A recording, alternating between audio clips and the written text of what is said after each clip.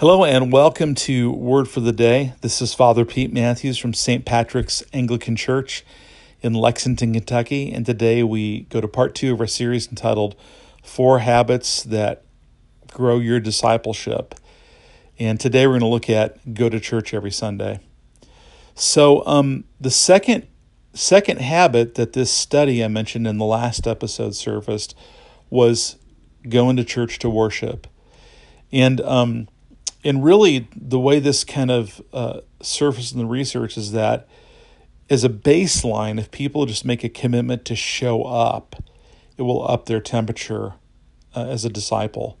Now, why is that? Well, I think it's obvious that if you spend decades just showing up and you're just not engaged, that's probably better than not being in church, but it's not going to do much for your discipleship.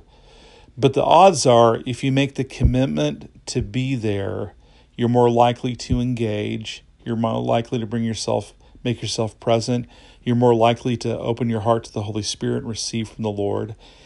And there's the dynamic that happens in Christian worship that is uniquely designed to grow us as disciples. Now, as Anglican Christians, our Sunday worship is always sacramental. It's both word and sacrament, and it's a response. And so there's always these two central means of grace in our liturgy. The means of grace that comes through the reading of Scripture and the preaching of the Word, and then the means of grace that comes through the Lord's table. And so that really is a place where we come to receive from the Lord.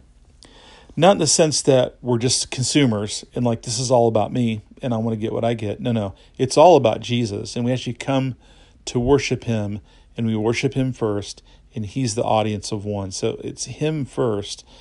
But the reality of life in God is that as I give myself to God, I receive from God. And my greatest need is to give myself to God so I can receive from God. And there's just a reality and a dynamic in the life of Christian discipleship that I cannot avoid this. One of my favorite historic sermons is one from about 250 years ago by John Wesley, father of Methodism, Anglican priest, called The Means of Grace. It's just a super, super sermon. And he talks about the Bible, praying, and then Holy Communion.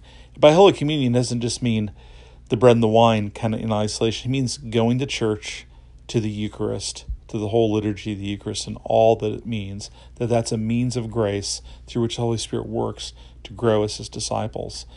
So want to encourage you that if you're already committed to be at church on Sunday, as often as you possibly can, obviously there's times we can't make it happen, but you've made that commitment, you're living it out, to keep doing it and to keep showing up. Even the Sundays you didn't feel like coming. And then do your best to engage. And, some Sundays you're going to feel the engagement. Some Sundays you won't feel it as much. That's okay. But the point is, over a life, do you have fruit of living as a disciple of Jesus? So habit number 1 is, read your Bible every day.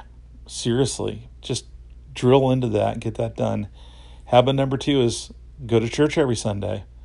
And drill into that. If you can go more, great, but at least go every Sunday and drill into that.